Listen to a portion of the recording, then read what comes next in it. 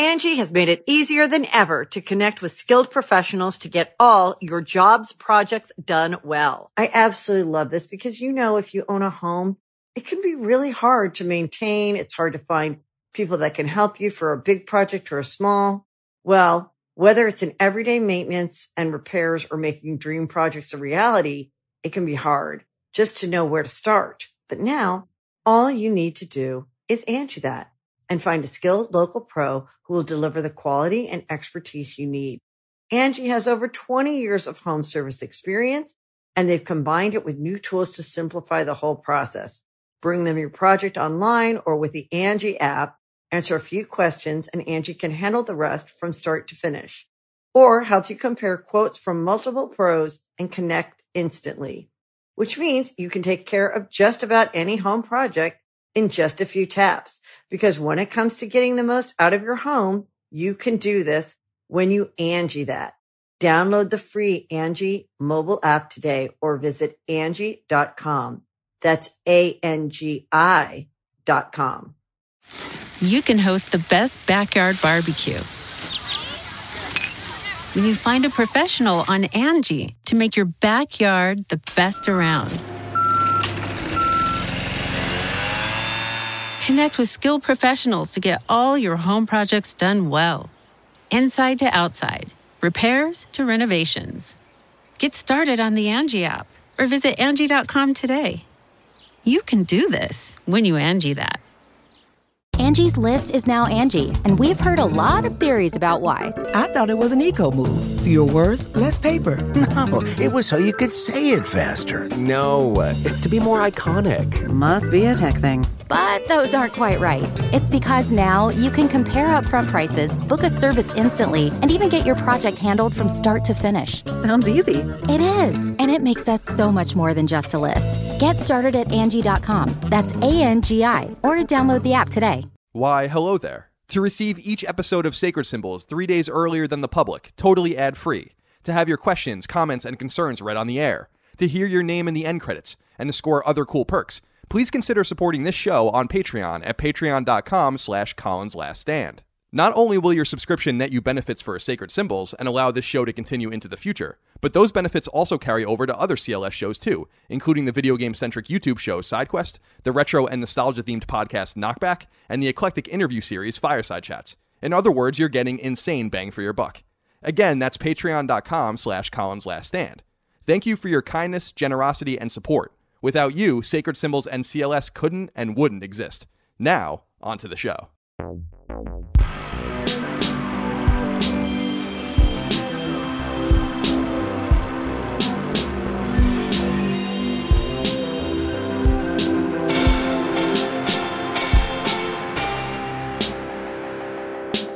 Greetings and salutations. Welcome back to Sacred Symbols, a PlayStation podcast. This is episode 19. My name is Colin Moriarty. As always, I'm joined by... Are you wearing a pink shirt?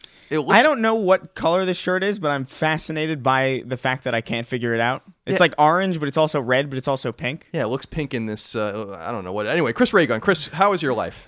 I'm doing all right, you know. I just recently kind of got sick of just wasting my time on Twitter. Yeah. I was looking... at, how on most phones it'll tell you your battery usage. Yeah. And Twitter was 8 hours. I had 8 hours in a single day staring at Twitter, or having Twitter open in some capacity, and I was like, I'm going to stop. It's a good idea. Twitter I'm going to just stop this. It has so much utility, and that's what's so disappointing about it. Twitter can be, and often is, so useful, but it's just become so toxic. Actually, we're going to talk a little bit about something that has nothing to do with PlayStation, about this whole Diablo thing that's going on, because I want to get if you have any take on it at all, what happened. Right, yeah. But I want to talk a little bit about it. But social media has contributed so much to the toxicity, and right before we started, I saw someone tweet out a story being like, Jason Schreier from Kotaku said this in his story, and someone quote tweeted and said, this is a disaster, and I went and read the story, and I'm like, it doesn't say that at all. Yeah, I saw that. I saw that exact thing. It just doesn't say that. I just read it, doesn't at all say what it said. You said it said. This thing has a bunch of retweets and likes. Yeah. No one actually reads anything, so I don't blame you for staying away. I've often said that if it wasn't so tied into my business and kind of me as a personality as a Oh, yeah. I don't know that I'd be on social media at all. I'd be absolutely. in the woods somewhere. I'd probably just have YouTube and maybe a private Facebook, just so I can keep in touch with family that I don't really want to see all that much. you know? It's enough effort. When it's your birthday on Facebook, I say happy birthday, and that's the long and the short of it for me and you this year. That's the long and the short of it. Well, it's good to have you here today, Chris. Sorry to keep you waiting. I was in a state of a bit of unpreparedness today as we recorded, or as we were getting ready to record. I had to get a few things in line, so I appreciate your patience on that. No worries. And I appreciate, obviously, everyone listening to our show each week. Sacred Symbols, of course, is a PlayStation-centric podcast. You can get it 3 days early, ad-free on patreon.com/ColinsLastStand. Other cool perks there. We are driving on Patreon at patreon.com/ColinsLastStand to 5,000 and beyond, hopefully, patrons this month. So please join us. If you have $1, $2, $5 a month, whatever you have to spare, if you have anything to spare, please join us. Get your perks, get your early and ad-free access, get your ability to submit questions, comments, concerns, thoughts, and ideas to our show, because otherwise we ignore completely what you have to say about it. Basically, yeah. Yeah. So, there's a lot of interesting perks. Of course, we don't really ignore you, but we like to give a lot of love to our patrons over there, and we appreciate your support as our show grows and as all the other Colin's Last Stand products grow as well alongside of it. I want to thank you for that. Now, Chris, I don't have too many specifics about this yet, but I want to lay the groundwork this week that I think Sacred Symbols is going to be moving feeds because we're going to get involved with basically a company that's going to help us sell some ads and kind of find a new audience and cultivate. And I've often said no to opportunities only in the last few months for Sacred Symbols. None of them are right. This particular partnership is with someone that I've known for a long time and trust a great deal. And I think this is going to be good for our show. You shouldn't see, you guys listening to this, any differences. If everything goes according to plan, the show on the same feed will go up as it does. On Patreon, you're obviously not going to see any differences whatsoever. We'll have more specifics about this next week, but the ideal is that you will, and the assumption is that you will see no differences whatsoever really in terms of how the product is given to you and how you download it and stuff. But if there are any issues, obviously you can always let me know on Twitter and we'll look into that because sometimes there are hitches as these things happen. And I was real paranoid about this, Chris. I was real paranoid. I'm like, we're on SoundCloud. I don't really want to move. It seems like a whole big to-do. It's apparently very simple and like totally painless. Well, yeah, I know. I understand your neuroses about it, though. About everything. You should have heard me on the phone with these people. Like the granular level of questions that I was asking about this. And they're like, dude, it's really not a big deal. It's going to be great for your show and great for your audience and great to expand your audience. So nothing really changes for you guys out there. I think that's going to happen in the next couple of weeks. We'll obviously keep you abreast about that. But if you see any hiccups along the way, let us know. Otherwise, you're subscribed to the feed you need to be subscribed to because it should all work because of what is called, apparently, a 301 redirect. Yeah, it just works. I don't get it. I don't understand technology.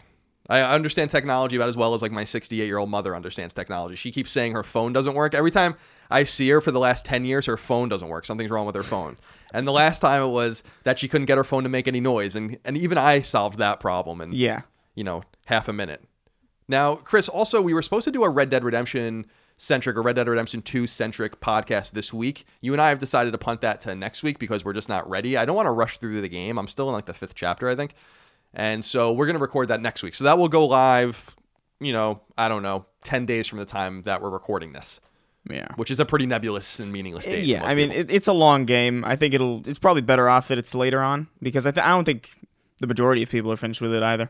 Exactly. That's what I was thinking about. I didn't feel that guilty about it because I'm like, well, I played it for about 40 hours before it came out. And most people have jobs and all these kinds of things. I've only been able to put another 10 or 15 hours into it since it's come out. So normal people couldn't have gotten that much further in it. Yeah. And I've noticed that on our Spider-Man episode, for those of you that are unaware, we did a Spider-Man-centric episode of Sacred Symbols, a special episode.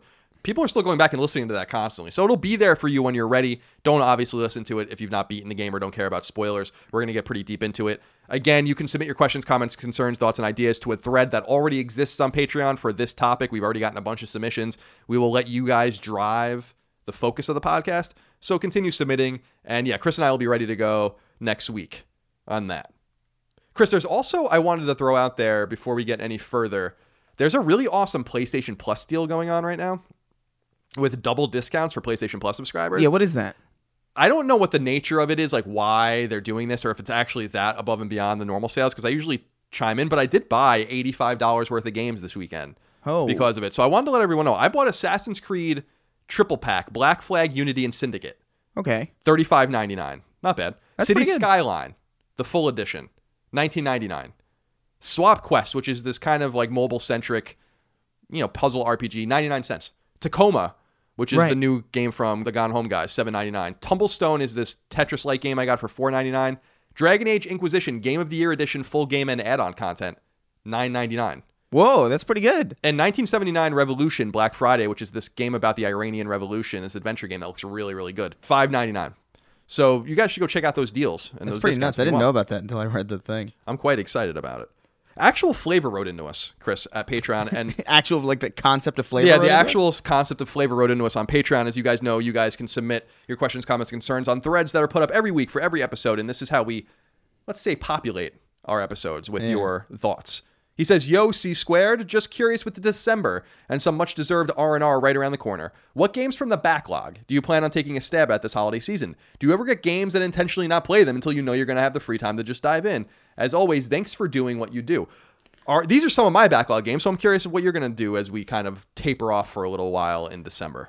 Yeah, I don't know. I think I want to get through Hitman because I played it for a little bit, but that game requires so much focus from me. I don't know what it is. And you're talking about the 2016 Hitman. Yes, right? yeah. Because Okay. I got the, I believe they came out with all of the episodes in like one chunk. Yes. So that was such a weird move to make it episodic. It's why I didn't touch it for a long time. Yeah, I want to get through that because that's the one that I'm like really excited about. But where I live, I'm just surrounded by loud, crazy people. Like my roommates are insane, and I just can't focus on what I need to do. So I'm just gonna probably like lock myself in my room and just plow through that. Just lock myself in that weird world. Is that in anticipation of also playing Hitman 2, which comes out Yes. very soon? Okay. Yes. Excellent. I'm going to reach out. WB's publishing that one. Square Enix published the original Hitman. Obviously, IO Interactive, the developer of Hitman, longtime developer of Hitman, they were kind of under Square Enix's umbrella. They broke away. They got the IP back. WB is publishing it. I would be really curious to know why all of that happened because I thought that the game did pretty well. But it's funny you brought that up because I did want to say a note about Hitman 2's trophies. Hitman 2 comes out in the coming weeks. And the big problem with trophy hunters, we don't talk about trophies too much on this show because a majority of people don't care about them. Chris doesn't care about them. So I don't try to make this a central focus of our show. You know, why would I bore Chris to death with that? But I want to say something about this. Hitman 2, they fucked the trophies up again. It is weird that there is no platinum. So there's no platinum in Hitman 2. As you guys might recall, in 2016, when IO and Square Enix released the original Hitman, they didn't release a platinum trophy, and it was episodic. Now, that wasn't an excuse because The Walking Dead, for instance, is an episodic release, or was, and that had a platinum trophy. So they kind of talked about it, and you didn't think they would make the same excuses. Well, between the core game and all the accoutrements with it, there are 118 trophies in the game. 118 trophies. That's quite a bit. And no platinum. 118. That's, even if they were all bronze, many times in excess of what a usual base game would get. And there's no platinum trophy in it. It just fucking infuriated me. It really did show me that there are just people that don't care or understand that this does matter. And lo and behold, it has been a point of conflict on various forums around the internet. So I wanted to throw that out there as some of you guys missed us talking, or me in particular, talking about trophies. Chris, I also want to say this about Castlevania, Netflix's Castlevania. Did you get through the second season? Oh, yeah. Okay, so I got through the whole first and second season. Doesn't take much of a commitment. I think the first season's a little over an hour. The second season, I think, is like 2 hours and change. Yeah, I think it's like probably 12 episodes altogether, and Right. they're like 22 minutes a pop. Exactly. It's impeccable, dude. Yeah. It's so good. It's Yeah, so very It's good. surprisingly good. Like, I think it's probably I don't think it's a stretch to say it's probably the best like video game adaptation to anything on Netflix or in film, or it's probably the best thing, the best example we have of that. It's unbelievable. It's so good. It's unbelievable. I don't understand how they get it so well. Like, Yeah. you know how we talk about how games and game designers and publishers, they just don't get it sometimes. They don't understand it. They, Square Enix, I don't think gets Final Fantasy anymore, for instance. I don't think, Yeah. Certain Studio X gets certain game Y, but Konami, which is a company that we don't have a great deal of respect for in the gaming industry anymore because of what they did with Kojima and Metal Gear Survive and all this kind of garbage and pachinko and health clubs and whatever they care about, in Japan making a lot of money off of it. They somehow just struck gold on this, and I don't understand how they found these people. Who is it? Adi? What's his name? I don't know Adi the names. Shankar or whatever his name is. Yeah. The director who tweeted at me, which was pretty cool when I tweeted about it, saying that he appreciates that I appreciate the show. And it's funny that they focus on so much on Castlevania 3 and on Symphony of the Night. That's really where the story takes place. So I highly recommend it. People have been recommending this to me. I for was years. recommending it to Yeah, you for you a were. while. My brother last year was telling me, he's like, you got to get on it. It's just great. So Yeah. Shout out to that. It's surprisingly good. Brandon Hardman wrote into us and said, with the recent resurgence of Castlevania due to the success of the Netflix show and the re-release of Symphony of the Night and Rondo, where do you see the future of the series? I don't want to get excited because Konami is Konami, but I would love to see this franchise make a return in some form, even if that form was more re-releases. I was thinking, Chris, and I don't know how you feel about this. They got to do a game in that aesthetic, dude. Like, they got to do a game like that. Oh, like the show that looks like the show? Yeah. Oh, that would be awesome, but they're not going to do that. They're not going to do that. And I think this goes back to, like, the reason why the show is so good, I think, is precisely because Konami probably doesn't care all that much. And they're probably like, hey, this guy's good. Let him do whatever he wants. I think that's probably why that show is so good. I don't imagine that they have, like, a huge amount of care or interest in anything that isn't a mobile game or a pachinko machine or a gym. Right. I learned that they run gyms, apparently. Yeah, health clubs in Japan. Yeah, it's pretty viable thing. I've been working slowly on a video about Konami that I hope to get out by the end of the year because it was one of the topics that my patrons selected for me to do, and I started doing research and started writing it, and there's a lot of interesting stuff out there. They make a lot of money. No, it's insane. And they just don't care about this. So I was interested in that too because I guess Symphony of the Night and Rondo and their tangential connection to the show through Alucard, I guess that was some sort of weird cross-pollination. You think that they would have brought Castlevania 3 back out since that's what the game is, or the show is based upon. But you're right, like you can't have any faith in them doing it, but I would love for them to understand that Castlevania, as I tweeted out last week, should be huge. And this shows that it can be huge. This is the aesthetic, the feeling, the style. It's so frustrating, man. It's so annoying because it's so good, and you just had no idea, especially when you compare and contrast it to Capcom kind of greenlighting that Mega Man abortion of a cartoon that they... Oh, my God. Are they doing a movie, too? Apparently, it's a live-action movie. I mean, I watched that cartoon, that various trailers of that cartoon. That cartoon fucking sucks. Sucks.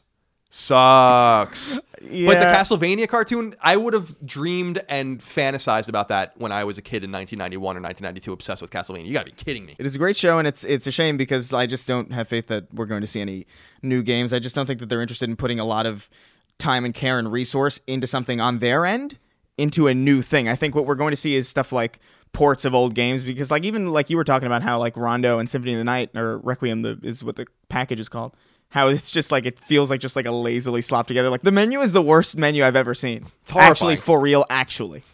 So it's like, yeah, maybe we'll get something, but I'm very skeptical. I've said it before. I know a lot of people have said it in the past. I know it's a common theme that, From Software should be the studio that makes a Castlevania game. If they're going to make it in a serious aesthetic, but with all these games that some people like the Attack on Titan game and all these other kinds of things, there's a way to make that anime style into an action RPG or something. I think Platinum would do a really good job. Oh yeah, definitely. They're cozy right now though with Nintendo, and I don't know. Yeah, that's true. Well, with others, it's not like they only work with Nintendo, but I wonder with some of these studios, these Japanese studios scaling out of nowhere. From Software just released a game this past week on PSVR. It makes you wonder, what they can take on, but it's so funny, man, because they just get Castlevania, and it's so nice to see. So I wanted to give them a shout for that. The big drama, before we get into what we're playing and into the news that's actually relevant to the PlayStation audience, I feel like we'd be loath to ignore what's been happening with Diablo Immortal. For people that are not caught up on this story, what basically happened is this past weekend at BlizzCon, and BlizzCon, of course, is this annual event that Blizzard puts on for, Warcraft and StarCraft and Heroes of the Storm and Overwatch and all the, all their nerdy brands. And it's a huge thing. I remember even when I was in mainstream games press, we would send people to that. I would never want to go to that because I don't play PC games, but I understand that people want to go to that. And they have their little keynote address where they announce new games, and they announced a new Diablo game, a core Diablo game in terms called Diablo Immortal, which is a mobile exclusive to phones, exclusive to tablets. And this caused a major meltdown amongst people. What do you think about the reaction to this? I actually did an episode of SideQuest that went live today all about it, but I'm curious what you think about this brouhaha. I think it's only partially justified in the sense that a studio like Blizzard should kind of expect, when they announce a mobile game at like the most hardcore gathering of their fans, that's not going to go over well, and they should anticipate, especially in the current climate, like how it is, you have to expect that there's going to be people outraged by it. Some of it's been a bit much because I feel like a lot of the hate's been directed towards the developers and not the people who actually made the decision to make a mobile Diablo game. Instead of just like, these people are just like doing their job, The guy who went up on stage and like, I was like, is this a joke? It's like, calm down, dude. That's I thought that was lame. I thought that the reaction to him was lame too. Obviously, he was trying to be a little snarky, and I think he was a little apologetic about it. If Reddit posts are to be believed, who the hell knows? I'm not digging into this too deeply, but I understand why people are upset about this. I don't think people think about things in context. Like, it's a video game, and also, every little piece of information that comes out about it indicates to me that there is nothing to be mad about. For instance, like there's no opportunity cost. Blizzard and Activision are flush with money. If they wanted to make 10 concurrent Diablo games, they could do it. Oh yeah. So this isn't an opportunity cost, right? It's all about the optics of the situation. Like if you remember, like last year at E3, Microsoft revealed like 3 Gears of War games at once, and one of them was like this weird like Funko Pop looking Gears of War game, and I'm like, what is this? If they had just did that, if they had just shown a Funko Pop Gears of War and not followed with Gears of War, whatever the next one is, it's 5 or whatever. Know.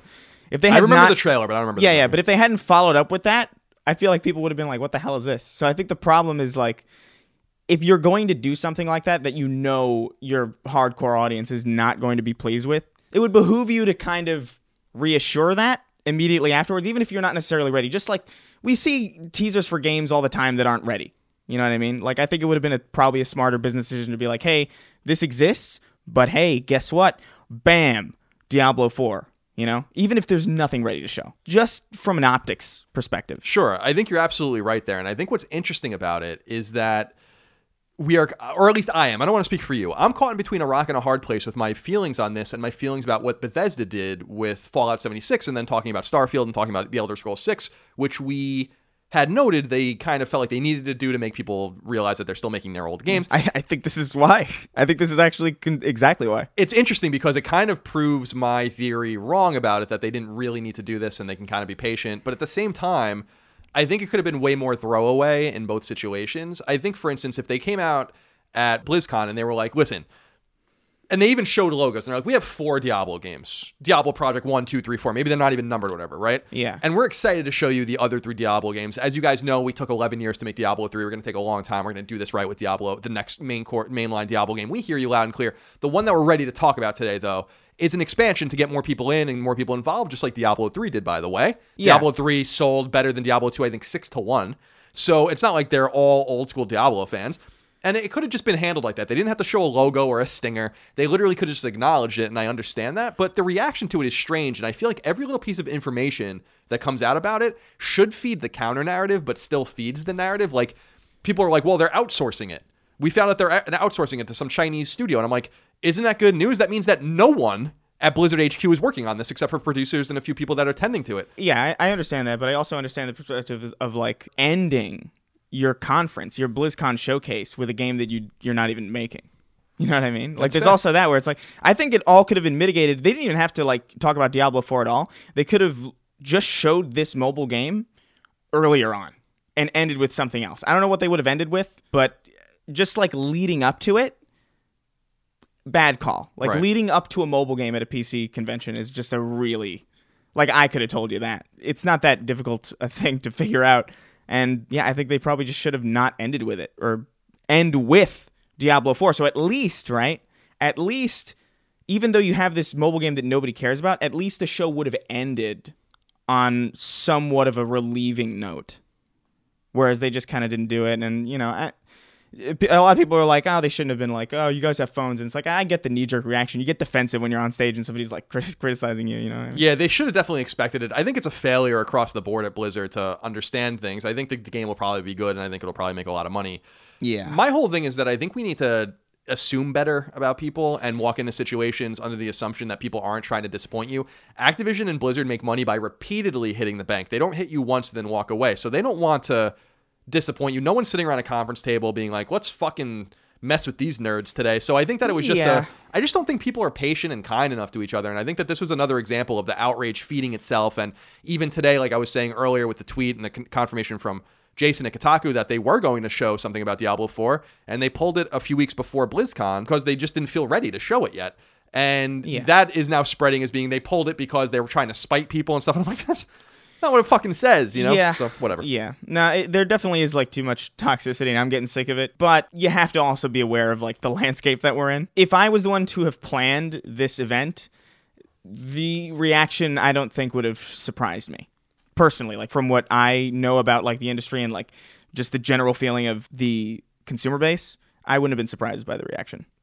So I think it is a failure on pretty much everybody's part. Indeed. But it is a failure on Blizzard's just PR in general. Sure, absolutely. That shirt keeps changing color. It's like a Technicolor t-shirt. I love it. It's unbelievable. Now, Ian Kennedy wrote into us, a Patreon as you guys can, and said, hey guys, do you think mobile devices are a viable platform for gaming? What makes cell phone experiences so different from, say, a Game Boy Advance? Is it an issue with oversaturation that has ruined gamers' goodwill?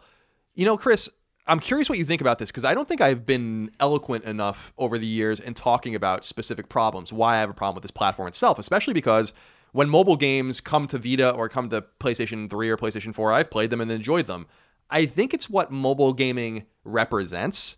I think it's all of the bad shit that started on mobile that migrated to our space. Yeah. And I think that when you aim for the simplistic and most lowest common denominator and you dumb everything down and then migrate that to hardcore gaming or towards just normal gaming ecosystems, that it paints the entire thing badly, because there's no doubt that there are great, fantastic games on mobile. I mean, over the years, of course there is. But to me, I just think it's a dead, shitty platform generally because of what it has done. To our ecosystem. I don't mind that it brings people in. What I mind is that, what microtransactions and loot boxes and dumbing down that all started there. Exactly. It didn't start where we are. So that's why I don't like it. It's a very predatory ecosystem, and it's just rife with ripoffs and stolen assets. I saw this trailer kind of recently, like with the worst commercial I've ever seen for GTA 5 on Android, and it most certainly was not GTA 5 on Android. They even have like the Rockstar logo of the 5 on there. I'm like, how are you getting away with this? Is this legal? I don't think so, but it's there, and I'm seeing it advertised, and it's just, for me, just a lot of the problems with mobile just come from just the sheer screen real estate of it. I don't like the fact that a phone already has a small screen as it is. Now you're going to clutter that screen with the controller. Like, you got to put your hands on the screen. Imagine if you had to wipe your hand all over your television to play a video game. It's just like, it's not fun at all. And like, you could get some peripherals. You could get some add-on connecting controllers. Yeah, you could do that. But it's like, who's going to want to do that? Who's going to want to carry around like... Or put it in your face like a fake VR machine? Like, what do you... Like, what is this? Heelys? Like, you're going to carry around like your wheels in case you want to ride a little bit? No, it's like they make consoles and like portable systems specifically for that. That's why the Game Boy Advance is so cherished, because you're not smudging your freaking hands all over the screen, and it's got like pretty hardcore games on it. It doesn't got like, it's not Flappy Bird or like, Candy Crush or whatever. And it's like, that's what I think of when I think of the mobile market. I don't think of Gears of War. I don't think of Half-Life. I don't think of The Last of Us. I don't think of Mario Odyssey. I think of like Flappy Bird or like these weird, maybe I wouldn't mind playing Tetris on my phone. Sure. But like, I'm never going to play a Gears of War game on my phone, even if I can, because I can just play it on an Xbox. The sad thing is that the potential of that market was untapped, obviously, when iPhone came out, and could have gone in any direction, and they chose to race to the bottom. So they destroyed that market. That market is permanently destroyed. And I just don't like that it's leaking into our space and has leaked into our space. That's why I deride mobile gaming so much. I don't think it's necessarily individual games. There's obviously a lot of absolute abject, hundreds of thousands, if not millions, of just pieces of shit on these stores. But there are also games like Monument Valley and all these games that are very critically acclaimed and good ports and stuff. And I think that's why Vita and 3DS were so appealing, because there is something about touch interfaces that are great, but you need to have the ability to use face buttons and sticks and all those kinds of things too. And that way you don't have to have one or the other, and you can have the best of both worlds. I got a Vita recently. And we're going to get into that in just a moment. I'm excited about this. I'm very excited about this because you became a man last week, and it's a long time coming. Now, before I move forward, are you a Diablo guy at all? Do you play Diablo? Diablo. All right, then let me ask you this question. You can host the best backyard barbecue when you find a professional on Angie to make your backyard the best around. Connect with skilled professionals to get all your home projects done well. Inside to outside, repairs to renovations. Get started on the Angie app or visit Angie.com today. You can do this when you Angie that. Daniel Wiseman wrote in and said, hey, Colin and Chris, with the release of Diablo 3 on Switch and all the hype it is receiving again, is it time for me to try the game? I would want to obviously play on the PS4 for the trophies, but I never tried it before. Just wondering your thoughts on this very old game that I missed somehow. Thanks. I have no experience with this franchise. Oh, no? No. It's good. Diablo 3 especially, like, because I remember Diablo 3 launched and it was like kind of a mess. It was like error 34 or like 43 or like something. There was like a crazy like error that like was killing a lot of the games or a lot of the copies of the game. And it's astounding that they managed to take such a bad PR thing and just like turn it into like a really great game. But no, yeah, absolutely right now. Get Diablo 3. It's a great game. It's a surprisingly good couch co-op game. I love it. I think it came to PS4 in 2014, so the Something like that, version of it on PS4 should be pretty cheap. Maybe I'll invest in it. Maybe, to the question we got earlier, that will be another one of the games that I spend some time with, because I have these dreams and aspirations of, for some reason, ripping through a bunch of Assassin's Creed games this December. Right. I really feel like I'm going to play one of those games for 5 hours and be like, I've had enough of this. Yeah. But we'll see, because I've heard good things about Odyssey, but I want to work forward as opposed to backwards, because that will be a more likely, light at the end of the tunnel situation, as opposed to starting with the best and then ultimately wanting to kill myself. Yeah, exactly. Which is no, exactly. But what will yeah, happen. but I do recommend Diablo 3. Now, Chris. Yeah. Let's get into what we're playing. You had mentioned that you got a Vita. I'm so very proud of you. So let's start there. What happened here? Because I told you it was a little disappointing to me, because I had a plan to get you your own Vita and present it to you on the show. Your birthday's in only a few weeks now. Yeah. So I'm going to have to make a left turn somewhere. We don't know where that's going to end up. We don't know what's going to happen I'm now. a little petrified of that. Well, notion. You should be. I mean, it could be good. It could be bad. We'll find out. I don't want to see Colin improvising. It sounds horrifying to me. But what made you want to invest in a Vita? Honestly, just the fact that I can't play freaking PS1 games on my PS4. And hey, there's a library of PS1 games that I can play on the Vita anywhere I go. So yeah, obviously it's a no-brainer. The PS1's like my favorite console of all time. And the fact that I can't play Metal Gear Solid, the fact that I can't play Medieval or Resident Evil Director's Cut on the PlayStation 4 is insane. And I just want to play that again.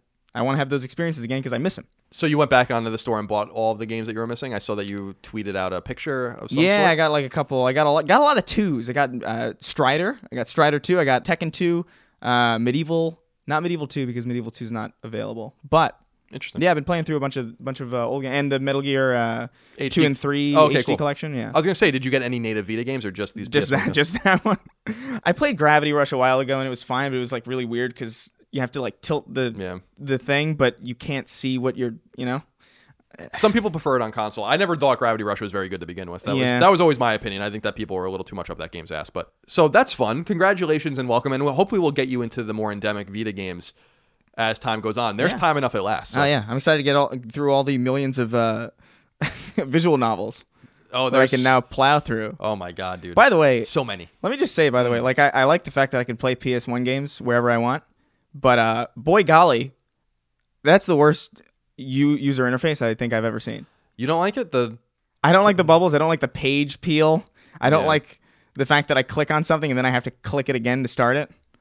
It's all very like... Yeah, it pops up a rectangle and then you hit... Yeah, it's all very like 2011 iOS. It sure is. It sure is. They definitely didn't change things. It's funny because you can see the genetic change. It's like an evolutionary missing link between PS3 and PS4 where it kind of feels a little bit and looks a little bit like PS3, and you can kind of see where they were moving it towards PS4. And you should try it with remote play because it does really work. I tried. My internet does not. My internet is horrendous. Oh, okay. It's just not going to work. That's too bad. Never mind. Strike that from the record. I've been playing, and we've both been playing, I think, more Red Dead Redemption 2. How far are you into it? I can't believe this. When I shut the game off last night, I'm literally 50% through the story. I'm like, how is this? How long is this game? There is so much in the game. I don't want to talk too deeply about it, but how far are you in it? I wouldn't say I'm super far. I've been to Saint Denis, not narratively. Like I went there because I knew that there was something down there, so I went on my own accord. I think I'm probably, if I were to guess, if you're at 50%, I'm probably like, my God, I'm probably maybe 30, 35, something like that. It's crazy. We're getting there. I'm gonna try to dedicate 10% a day for the next few days until I can just get through this thing, because I kind of am eager to be done with it. It's a really great game, but it's like this thing where I'm like, I know I want to play it. I want to beat it. I want to play it organically, which is a big thing to me. There's so much random ass shit. Like there was this distress call or whatever from nearby. I was riding by from this tent. There's all this hullabaloo going inside the tent. I open up the tent. There's and then they stick me up. And I'm like, this is so wild, dude. I'm like, this is so crazy that there's just so much of this. And then another thing, there was this guy outside of a gun shop who I must have helped at some point. I don't know. Yeah. And he's like, oh, hey, man, remember me? Or he's like, go get a gun for free in the gun shop. I'm like, all right. And then I went and got myself a repeater. So I just love playing it organically because it seems like it's so rewarding when you do it that way. So I'm really loath to rush through it. And that's why we're not doing the episode this week. But we'll be ready to go next week. You better be ready to go, Chris. I will do my best. You better be ready to go. The only other game that I've been messing around with is Castlevania Requiem. I have all the trophies in Symphony of the Night, except for the one to beat it with Richter, because it's annoying. I'll get it eventually. And I have to move on to Rondo of Blood now. For people that are wondering about the trophy specifically, about getting the duplicator, which costs 500,000 gold, an inordinate amount of gold. You'll never, ever get that much gold in the game. There's an interesting glitch on PS trophies that you guys should go look up that I did it while listening to podcasts in about an hour and a half. So you guys can go check that out if you want. It just requires you being a bat, using the sonar, getting this $250,000 bag, going off the screen, going back up, doing it over and over again. It's pretty simple. I love that assortment of tasks. It gets way worse. It's trophy hunters. I'm so detached from the real trophy hunt these days as I used to be, way more enamored with it. The things you do, man, and the games you'd play. This is why I'm getting so tired of the whole trophy culture as it is now, is because like people just play garbage. Yeah, just to get trophies. Like I said yesterday, or last week rather, that game Full Blast on Vita, I was earning so many trophies so quickly that I am formatting the Vita so that I don't sync the trophies. I don't want them. Like I just don't want them. They're not real trophies. They're cheap, shitty trophies, and people that are playing like Jack and Jill DX and getting a platinum in 10 minutes and then putting it on Vita and getting another one in 10 minutes. It's like, that's so corny. And Sony needs to do something about this because they're ruining the value of these godforsaken trophies that I care about so deeply for some strange reason. Chris, let's get into the news. Let's do it. Before we do that, you and I have been talking about two games recently, a little bit. Yeah. We talked a little bit about Kingdom Hearts because of this new collection, and we talked a little bit about Fallout 76. And I was a little hard on Fallout 76. I think both of us were hard on Kingdom Hearts. We got two reader submissions that I just wanted to read, to be fair, to represent a different side of the argument so people know that we don't have a monopoly on the feelings about these games, etc. Digitaco wrote into us and said, "Hey, Colin and Chris, I would like to defend Fallout 76. I have been a fan of the series since Fallout New Vegas, the best one. As a huge fan of the series, I love the gameplay loop Fallout offers. I do agree that the gameplay and story don't stand up to something like The Witcher or Horizon Zero Dawn. However, I play Fallout for the exploration and quest for better loot.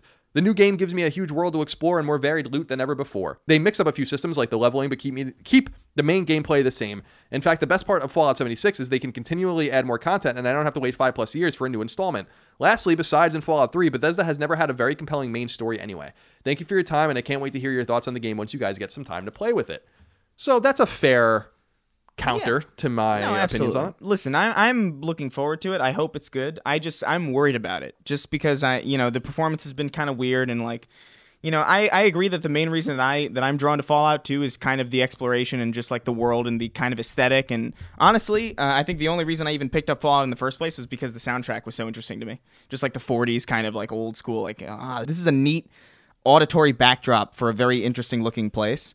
And so to me, as long as the map is interesting and there's stuff to do on that map, I'm looking forward to it. Like, I just worry about the actual kind of more under the hood value of it and like how good it is under the hood as opposed to like, I don't mind the fact that there's no NPCs because quite frankly, especially after playing Red Dead 2, a lot of Bethesda NPCs are kind of horrible. Like a lot of Skyrim NPCs are literally the same guy over and over again, like constantly, like for real, actually. Yeah, Skyrim didn't feel well populated to me. That was a major problem I had with that game, although I didn't spend too much time with it. Yeah. Now, the other letter that I wanted to read comes from Kingdom Farts. This was the person's name, Kingdom Farts. Good. He says, "Hey, Colin and Chris, I've been enjoying Sacred Symbols for a while now, and I've been meaning to pledge my support here on Patreon for about as long, and your remarks regarding Kingdom Hearts are what finally pushed me over the edge." That's what we got to do then. We have to find the things that people love and bash them so that they become supporters. I hate Final Fantasy VII. As someone who holds Kingdom Hearts very dear, Kingdom Hearts 2 is my favorite game of all time. I wanted to try to give some insight as to why at least some people enjoy the game so much. For me personally, the real meat of the package is the gameplay and the original story. While the mechanics are admittedly simple, there is extra depth for those who want to explore it and those who play on harder difficulties, and everything just feels right. As for the story, it is very cheesy, but unapologetically and endearingly so. As a result, the series has a lot of heart, pun intended, which is something that I'm an enormous sucker for. Not to mention that it's absolutely hilarious to see a photorealistic Johnny Depp stand next to Donald Duck, Goofy, and an anime character. See, that's the unsettling part about it. I can't argue that last part. It was actually one of the reasons that like my roommates are really into it, and I've just been bashing it constantly every time there's like a new trailer up and they're watching in the living room. They're like, what is this weeb nonsense? They have these trailers where they don't mix the audio at all, and it's just music and voice acting and no sound effects, so it's like really, really awkward. And there's this one point where some anime kid is in Monsters, Inc., and he's like, "When we collect enough screams and sadness from those children." And I was like, I have to buy this game. That's the worst line of dialogue I've ever heard. I don't want to take any enjoyment away from you. Like, we can all like whatever the hell we want. I know a lot of people get annoyed whenever I bring up Doom. I love Doom. A lot of people like hate it. I get it. But you have to admit, it's hilarious looking. No, it's It looks ridiculous, and I think even somebody who loves it can acknowledge that. I'm really quite put off by it, not even in a facetious way. I'm just like, this. It's like I said with Mario Odyssey. I'm like, this is unsettling. You don't want to see a photorealistic Kevin Spacey play poker with Danny Phantom on the Starship Enterprise? Well, yes, actually. All right, let's jump into the news. There's not too much of consequence this week. I think we can run through this pretty quickly. Number 1. Sony has revealed November's free games for PlayStation Plus subscribers. If you have an active PS Plus account, you can garner these games for free throughout the month. Remember, if you have no interest in playing a game now or even ever, you can still grab the games on the PlayStation Store for free and add them to your library to be downloaded later in case you change your mind.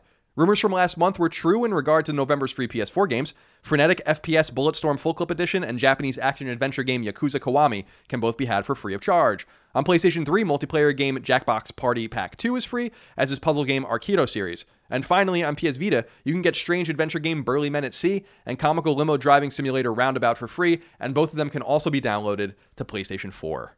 I looked up videos for both of them. That Burly Men at Sea game looks really abstract, but Roundabout looks kind of like a Crazy Taxi game. Yeah. I remember when Roundabout was first coming out, I think. Alex Ettinger wrote into us and said, "Hey, Colin and Chris, what do you think is the future of PS Plus once the PS5 releases? Sony is set to cut PS3 and Vita games in the near future, leaving us with only a handful of PS4 titles. Supposing PS5 is backwards compatible and launches with a handful of titles, how do you see the future of the service? Thank you for all that you do and keep making Tuesday great again." Chris, what do you think happens with PlayStation Plus? Because my assumption is that we're going to start getting PSVR games every month to make up for the PS3 and Vita games, and then eventually when PS5 comes out, you'll get 2 PS5, 2 PS4, and 2 PSVR games. That's my assumption as this will go. I think that's probably the fairest assumption. I don't think you're going to get PS5 games immediately, obviously, because I just don't see how they can justify putting out new games unless they pay a lot, which I don't see that happening, but I do. PS Plus as a platform is probably the only reason I'm sure that we're going to get a pretty robust amount of backwards compatibility for the PS5, because otherwise it's just they're not going to have anything to offer you if they don't offer that. That's a great point. And hopefully that extends to classic games that we can't currently play on PS4. That's my hope, is that they figure out the PS3 running and maybe get PS1 classics on again, because the fact that it was on PS3 and not PS4 is staggering to me. I still I wake up in cold sweats still thinking about why. You make an interesting point that I don't think that on PS Plus, obviously back in the day, classics weren't involved, but I don't think the PS2 classics on PS4 have been made for free ever. I could be wrong on that, because usually they pull from the first-party stuff or the friendly third-party stuff they have, like with Rockstar, to fill in the void. But they have to fill in this void because they have set a precedent of giving us 6 free games, and I don't know how you cut back down on that, unless the other thing is that they just guarantee more frequent and deeper discounts on games. I don't know. Maybe. Online play and cloud saving are already wrapped up in the PS Plus. The whole cloud saving thing is worth the price of admission for me because I'm not paranoid about losing my saves. So, although, if you change your PSN name, who the hell knows? I can't wait to see what happens with all of that, too. Yeah. And hey, look, Game Pass is working out really well for Microsoft, so maybe, who knows, maybe Dreams will be just when it comes out on PS5, maybe it'll be a PS Plus free game. I don't know. We'll see, but hopefully we'll get more, in the words of back compat. Number 2, we have new PlayStation 4 sales figures. As of September 30th, Sony's financial reports show that 86.1 million PS4s have been shipped, indicating sales to retailers, not to consumers, though it's safe to assume that number has been achieved to customers by this point or will be shortly. Gematsu relays statistics from Sony's financials, including the fact that Sony sold 3.9 million PS4s total for their second quarter, which is down 300,000 units year over year. However, there's good news for the company. The company expects to sell 500,000 more units for the fiscal year ending March 31st, 2019 than they had originally expected. They once thought they would sell 17 million for the fiscal year. Now they think the number will be more like 17.5 million. Sony shared positive stats for software and subscriptions too. 75.1 million pieces of software were sold both at retail and digital for the quarter, up 5.4 million year over year, with 28% of those sales digital, which is awesome. Additionally, 34.3 million people are active PlayStation Plus subs, up 6.2 million year over year. So PlayStation Plus subscriptions are also on the rise. That's great. Number 3. Red Dead Redemption 2 had the biggest launch weekend in the history of entertainment. Not just video games, all of entertainment. A press release notes that the game made $725 million in worldwide sell-through in 3 days. Sell-through is shorthand to indicate that the number represents sold to consumers and not to retailers. Grand Theft Auto 5, which launched in 2013, edged out Red Dead 2 in its first 3 days, making $1 billion, though that was a weekday release and not a weekend release, which is the differentiator. The same press release notes that when it comes to PS4, Red Dead Redemption 2 had the biggest opening weekend for the platform, the biggest launch of any game in 2018 on the platform, had more pre-orders on PSN than any game in PlayStation Network history, which spans both PS3 and PS4, and the most day one and 3-day sales of any game in PSN's history. So, indicates not only high sales, but a skewing towards digital sales, which is great. Yeah. Especially because the game is gigantic. Yeah. Matthew Kennedy wrote in and said, "Hi, Colin and Chris. Recently it was confirmed that despite the delay, the Spyro Reignited trilogy on disc will require a download for the second and third games. This combined with Red Dead Redemption 2's double disc physical copy got me thinking that the next generation will almost certainly be the last we see of physical games. My question is, how do you think the gaming industry will be affected by a completely digital landscape?" GameStop's done. Oh, for sure. I've said this many times, and I'm sorry for people that have listened to me for a long time, but the second that the stakeholders decide that they want to drop the guillotine, it's over. Yeah. Because the only reason that they remain friendly with these outlets is because, as you can see, still 73% of sales are retail sales. Mm-hmm. That number is way lower than it was 2 years ago when it was in the 90s, by the way. So it's happening. And they require and rely upon these different companies to push their hardware. So if they destroy their relationship with them, then they have no outlets in which to get their stuff out. But it's really going to put these companies in an existential crisis. And what I'm excited about, and I've said this many times, is that I think real game pricing will come down. I think that you can expect next generation to spend $70 or $80 on AAA experiences, but I think digital landscapes, not having to print, not having to ship, not having to pay, your fee to your, retailer and all those kinds of things, will allow this middle ground to be explored where retail games can be $30, $40, $50. Like Mega Man 11 was $30. That's a kind of a weird price for a new game.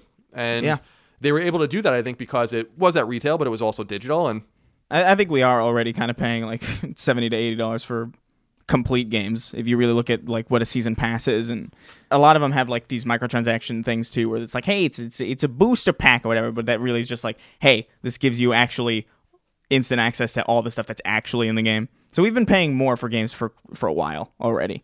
Hopefully, if it gets more expensive, we will see less content packs and stuff like that. But there's every reason, I think, or most reason, to be excited about this for the gamer, unless you live in a rural area, a place with unreliable internet, or you have no internet. But I also understand and am sympathetic to the argument that, it is 2018. We're talking about video game consoles. Video game consoles have been perpetually connected to the internet since 2005 with the Xbox 360. Obviously, you can connect your Dreamcast and your original Xbox to the internet, but in terms of perpetual connection and the expectation that they'll be connected, this is something going on like 13 years now.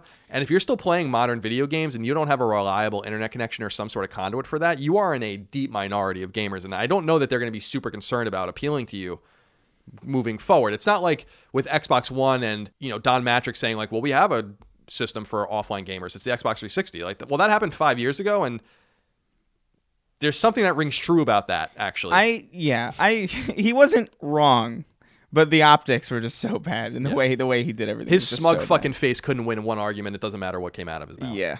Number 4, Sony has unsurprisingly confirmed MLB The Show 19 for PlayStation 4, which will launch in the spring of 2019 out of Sony San Diego, which works on the game each year. The year's cover athlete is coveted free agent outfielder Bryce Harper, previously of the Washington Nationals.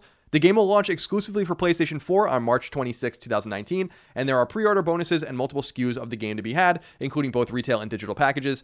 Obviously, they stopped their PS2 run, I think, in 2011 or 2012. Vita is no longer being supported. I don't know if they're making a PS3 version. I would assume they are. But we do know that the PlayStation 4 version, March 26, 2019, The Show is a massive PlayStation exclusive. I don't think a lot of people give it the credit that it deserves. It's one of the best-selling PlayStation 4 games year in and year out. So the new one is coming. Please enjoy. Do they put athletes on cereal boxes anymore, or is that just basically reserved for video game covers now? I don't know. That's a good question. That's a great question. I think they probably do. Wheaties. They make Wheaties still, right? I haven't seen a box of Wheaties in like ages. I didn't really like Wheaties very much. Yeah, they're not really good.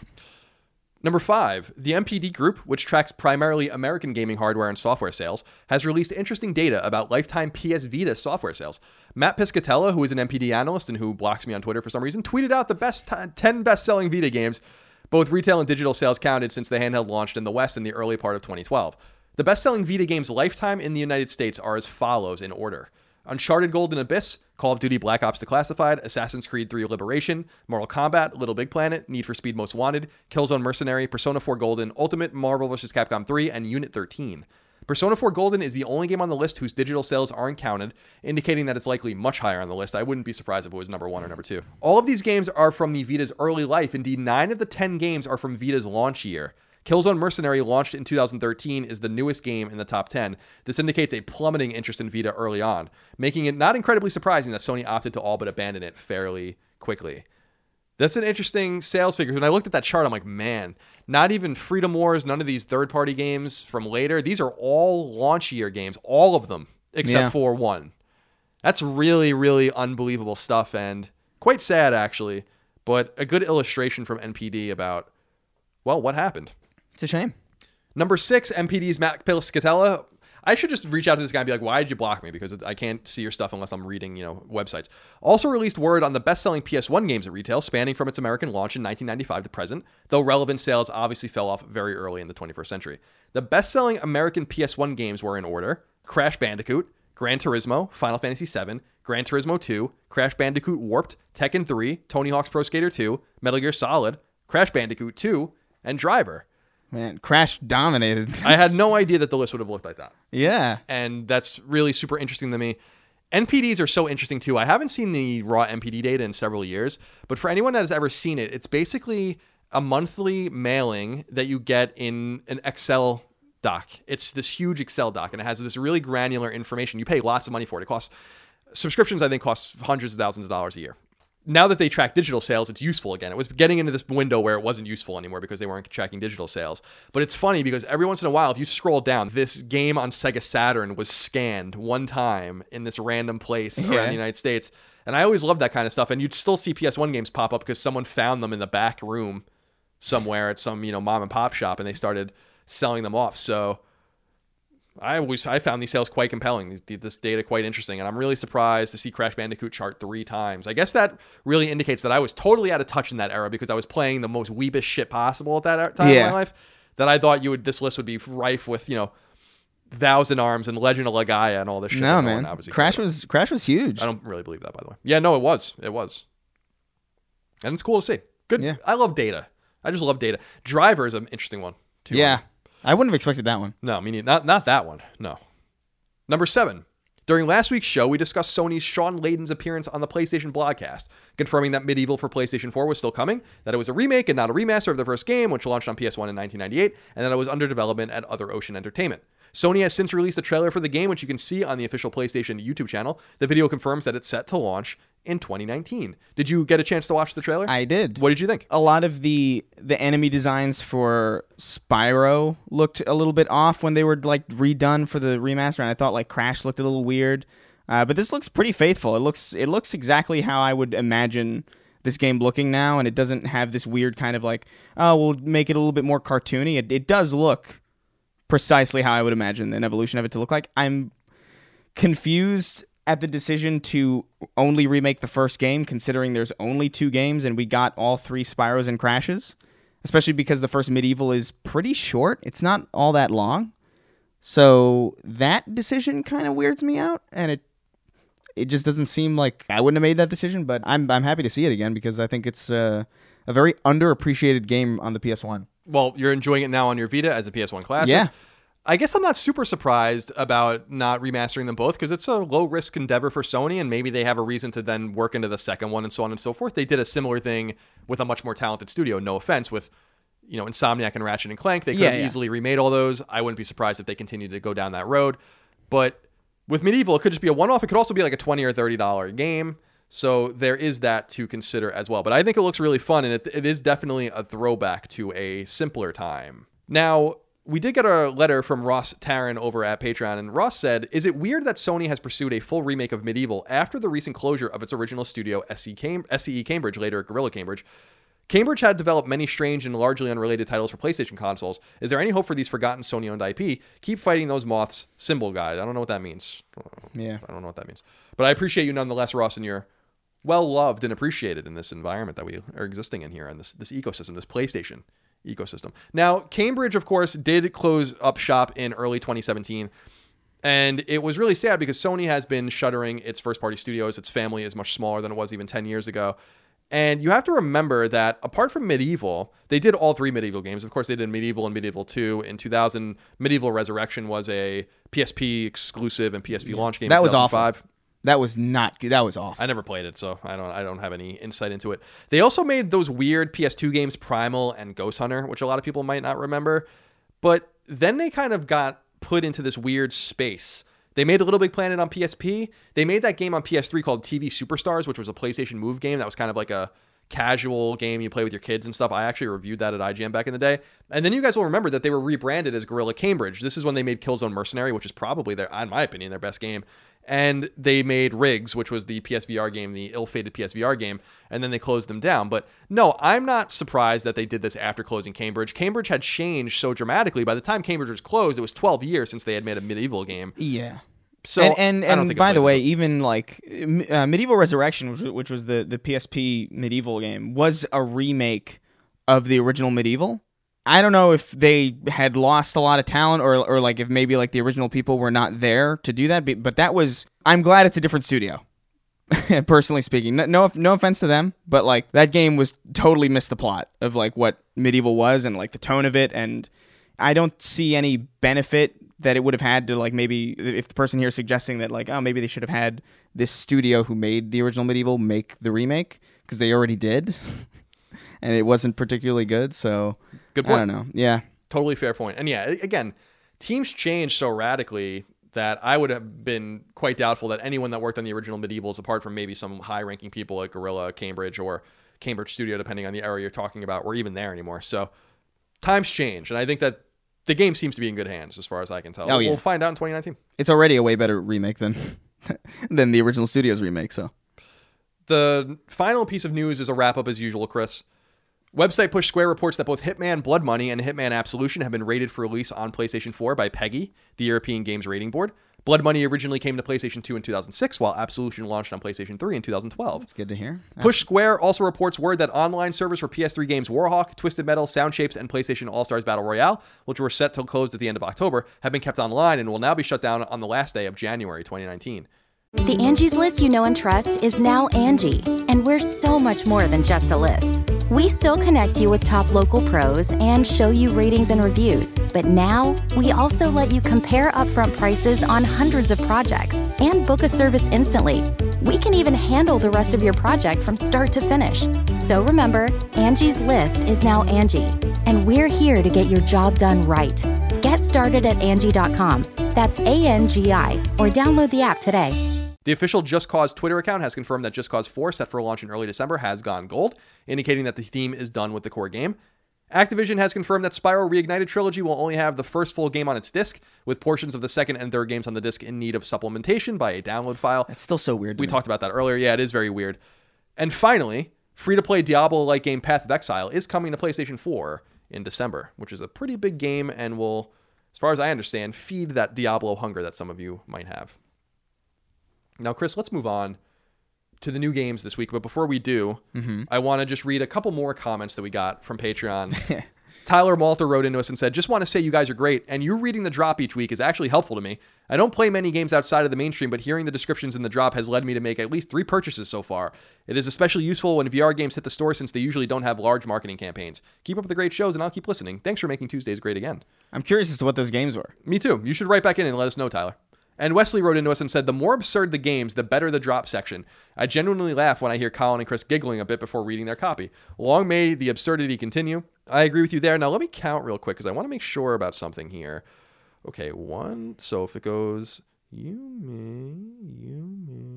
Yeah, okay, perfect. For reasons unknown, I want you to start this week. Are you going to make me read a Japanese... You're going to be happy that you skipped out on another one by jumping on this grenade. All right. I'll start off. 11/11 Memories Retold comes to PS4. 11th November 1916. A young photographer leaves Canada to join the Western Front in Europe. The same day, a German technician is told that his son is missing in action. Both want to preserve their humanity and come back alive to their loved ones. We'll find out all about that soon enough, I assume. By the way, Chris, I did want to throw in here too that I am no longer writing in if these are off-day releases because I don't think that's useful information to anyone. Yeah, that's fair enough. So I just wanted to let everyone know. I used to say if it's a Friday release or a Thursday release because games usually come out on Tuesday. I'm leaving that out now because by the time most people hear this, the games are out, so it really doesn't matter. Yeah, that's fair enough. Carnival Games comes to PlayStation 4 retail. This is an interesting one because you guys might remember Carnival Games was a massive Wii game. Like massive game. Like a real-life country fair, Carnival Games bursts with exciting mini-games that you can play over and over. Classic mini-games such as shooting basketballs, swish, and taking down unfriendly clowns, clowning around, are joined by brand new attractions like flying drone racing, Lightspeed, and Cosmic Bowling, Cosmic Strike. With 20 total games, Carnival Games is a fantastic time for all. I never thought I'd see that game ever again. That game was the bane of my fucking existence during the Wii era because it always charted. You guys might remember that game was like legit an MPD. No, game. Yeah. Is it Deracine or Deracine?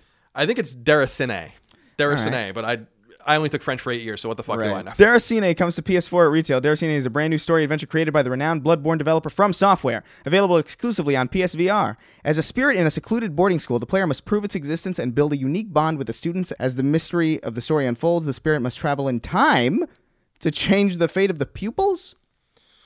It's a time-traveling ghost? I guess so. It's supposed to be pretty short. I don't know much more about it. We'll find out, I guess, more. I think reviews are out. I haven't read any of them yet. I don't really have that much interest in playing a PSVR game right now, to be honest. It's interesting that it's From Software, though. It is. It is interesting. And it makes you wonder if that relationship is being cultivated nicely, and I can't believe that Bloodborne 2 wouldn't be in development as well. So my assumption is that it is, but we'll find out. Grip comes to PS4 at retail, harnessing gravity-defying physics alongside a bristling arsenal of outlandish weapons. Grip delivers the fastest, most competitive racing experience ever. Scale walls, ceilings, and anything else you can get your tires onto as you master tantalizing tricks, and perform mind-blowing stunts to race your way across the cosmos. That sounds kind of neat. A racing game where you can scale walls? Jagged Alliance Rage comes to PS4 at retail. Jagged Alliance is back with a new take on turn-based tactics, adventure elements, and well-known quirky mercenaries. And the well-known quirky mercenaries, I'm sorry. Set 20 years after the first Jagged Alliance, this spin-off lets you experience a road trip into a jungle hell to test your mind and body to the limits, with an exclamation point. Oof. Yeah. This time, it's just you and a few allies versus an entire island ruled by a drug overlord? Yeah, drug overlord. I read that as drugged for a second. A drugged overlord. And his crazed army. Do you have what it takes to rise to old glory? I don't remember Jagged Alliance. I remember the name. I never played it, so I don't have any insight into it. Now, this is why I needed you to read it in a specific order. First of all, this game was on the list last week. And what's hilarious about this is that they added an entire second paragraph to it. This is the one I asked you to read. Yeah. Nekopara Volume 1 comes to PlayStation 4. Menaduki Kashu leaves a family-run traditional Japanese sweets wagashi shop and opens his cake shop, Le Soleil, as patissier. However, inside the luggage sent from the house was a mixture of human-like Nekkos, chocolate, and vanilla. This is what they've added. He tried to send them back, but their desperate appeal for his sympathy, Kashu went one step back. Eventually, Le Soleil had opened with a person and two Nekkos. The heartfelt Nekko comedy, with two Nekkos doing their best while making some mistakes, is open for business. I'm more confused about what that game's about than I was last week, and apparently it's out this week, so we'll find out. My God. Noir Chronicles City of Crime comes to PS4. Step into the shoes of Alfred Fox, a private eye with a knack for getting into trouble, and confront a danger looming over your old flame, Barbara Lepore. Using your own intuition and wide investigation techniques, you will follow the intrigue and face many, sometimes deadly consequences. It's just one of those games that just is coming out. It's just a name to me. Yeah. Owen. Owen of Sorrow. Owen of Sorrow. Dude, that would be an amazing cartoon name or something like that. Omen of Sorrow comes to PS4 retail. Not Owen, Omen. Clear your mind, clench your fist, and get ready for a wicked battle. Powered by Unreal Engine 4, Omen of Sorrow delivers a deep 2D battle system inspired by the classics, bringing back the edge, mindset, and philosophy rooted in the genre's arcade legacy, taking it to the next level with innovative features and fighting mechanics. Join the battle. Conquer darkness. Oh, man. Owen. Road Redemption comes to PS4. Road Redemption is an action racing game where you lead your motorcycle gang on an epic journey of pursuit, blood, and speed. Through your travels, you will upgrade your character, bike, and weapons by completing races, assassinations, robberies, and more. That jumped real quick. It sounds cool. The Shapeshifting Detective comes to PS4 at retail. The Shapeshifting Detective is a supernatural noir murder mystery FMV game. Play as a detective and investigate the murder by shapeshifting into any character, even the next victim. Skytime comes to PS4. In Skytime, you are a scientist who lost their family in an avalanche and are trying to get them back. You have created a time machine, but it was missing one key component. Love. No, I'm just kidding. A reactor core to power it.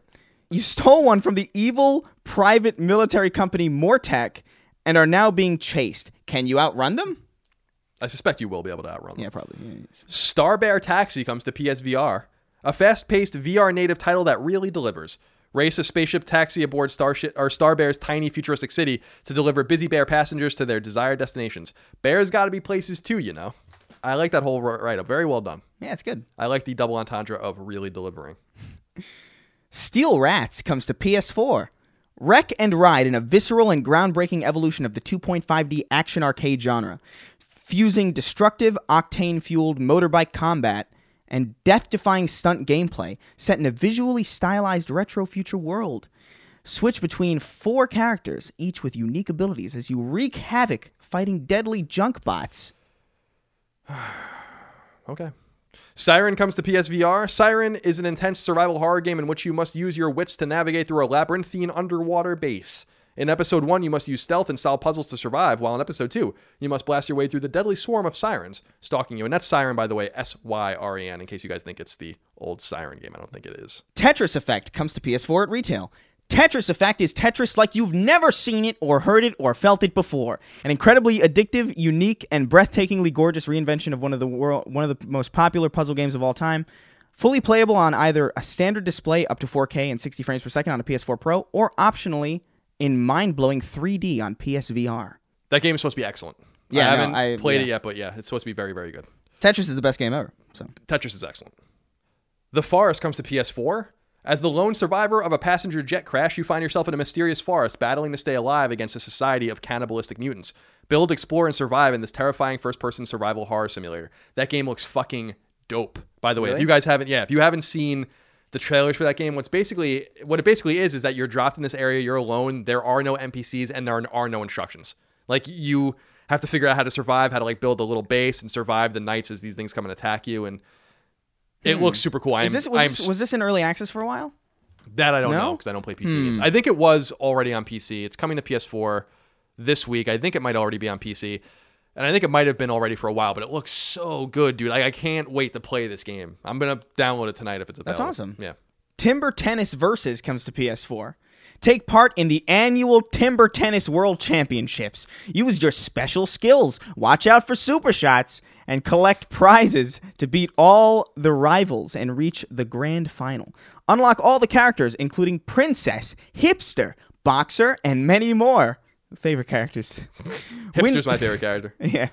Win trophies and compete in local or online multiplayer mode with your friends. That's cool. Final game, Chris, is Transpose, which comes to PlayStation 4. Transpose is a dreamlike VR puzzle game, so I guess it's a PSVR game. I guess I was wrong. Set in a universe where time and gravity are used as tools to manipulate the world. By creating and working with looped recordings of their actions, players must solve increasingly complex physics puzzles in a mysterious setting where notions of space and time no longer apply. Ooh, it's like a Christopher Nolan movie. Ooh. Whoa. Now, this was a pretty short week, Chris. Yeah. But I did want to end with 6 other questions, comments, concerns, thoughts, and ideas that I pulled from Patreon. Remember, you guys can support us at patreon.com/ColinsLastStand. Get the show ad-free 3 days early. Other perks from our other shows. And one of the perks you can get, depending on your level, is to submit on these threads I put in every week. That's how we communicate with you. Sakani Adabimpe wrote into us and said, "Hey, Colin and Chris. As you may or may not have heard, there was a supposed leak surrounding Super Smash Bros. Ultimate that seemingly confirmed 7 new fighters, but ultimately turned out to be fake after the announcements in yesterday's Direct. Gauging the reaction, it seems that many ultimately had mismatched expectations and ended up in disappointment in the end. This is in relation to my question. What are your thoughts on leak culture in video games, and do you find them to be ultimately detrimental to games discussions? Additionally, do you prefer to be surprised at new game announcements or have knowledge beforehand? Especially given Colin's work at IGN and connections he's made over the years, I feel that perspectives from both of you would be much appreciated. Thank you both for your candid and fantastic work." So what do you make of leak culture? Obviously, there was were these robust theories that like the Grinch was going to be in Smash Brothers and shit. which I would have bet good money would have never in a million years happened. So I don't know where people were getting that idea from, but like that's just weird. I love that one. Maybe it'll happen. Maybe I'm wrong, but I just don't understand. Watch, he's like the first DLC character, Yeah. the Grinch. The What a Grinch. slap in the face to Waluigi that is. I know, it's awesome. To put the Grinch in. Everything is a Winston slap Churchill. in the face to Waluigi, who's like the only missing character Yeah. now. But what do you make of leak culture generally? I think nerd culture generally embraces leak culture and gets excited about it. Obviously, people on the publishing and creative side don't like it very much, but do you get excited about these things? I can go like, I'm really split between this because it's like, I really do prefer to be surprised by something. I really prefer to go to an E3 or watch E3 and like have something dropped that I just wasn't expecting and like get really excited and get really happy that like, oh, look, there's still surprises to be had.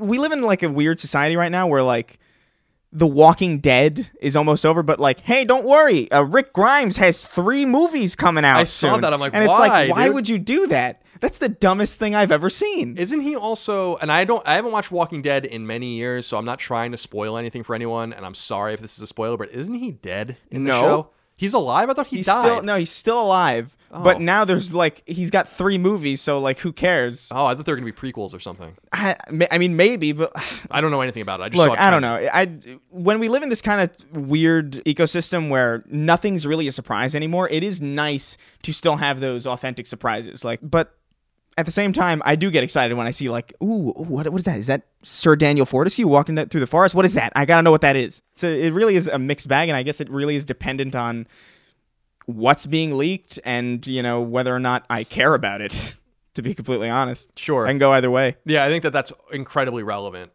I respect that developers and publishers and creative types want to kind of control the message and make things as they are and kind of, you know, they have a plan. I mean, that was what was so disappointing, I know, to Activision and Bungie when Destiny leaked pretty much wholesale, is that it destroyed their marketing approach and stuff, and it obviously didn't hurt the game's sales. I actually think these leaks often help, and I actually think these leaks are often, not often, but I think the leaks are sometimes intentional, and that it builds kind of a, you know, an excitement about a product. And sometimes the leaks are woefully accidental, such as with Shadow of the Tomb Raider. I don't know if you remember how that was leaked. There was a guy on the train in Quebec, in Montreal, that worked at Square Enix that was working on a document on his laptop that had the huge logo on top of it and all of this shit, and someone just took a picture of it. That's how Shadow of the Tomb Raider leaked. So that was obviously unintentional. But when you see things like screenshots and off-camera footage and stuff, you kind of wonder. Like, I remember when Red Dead Redemption 2's map leaked a few years ago. It obviously looks radically different than it does now, and I don't know if it's real, but you have to wonder, like, someone walked into Rockstar and took a picture of that in front of everyone. Do you think that it's like part of the plan to be like, hey, by the way,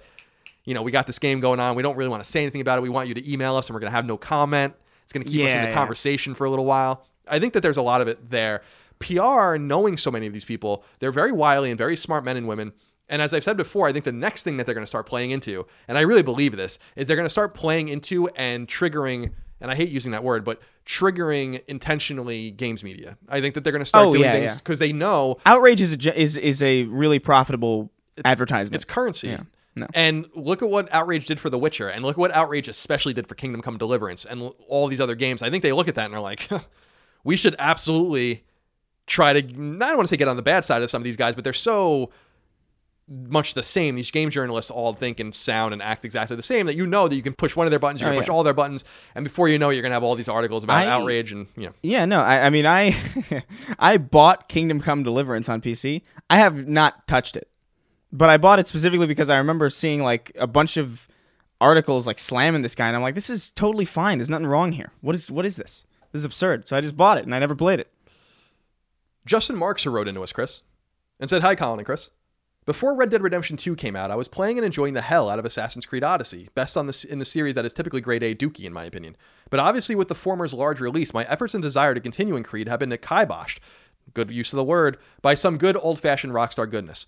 My question for both of you is, in your time gaming, be it personally or professionally, have you ever played a game that you were otherwise enjoying but be completely derailed by the newest, hottest thing, only to have to come back to the original game to be difficult because it now has to live in the shadow of something more intricate and detailed? Also, Chris, Spider-Man is my first Platinum too, so congrats. Thank you both for everything you do and keep making Tuesdays great again.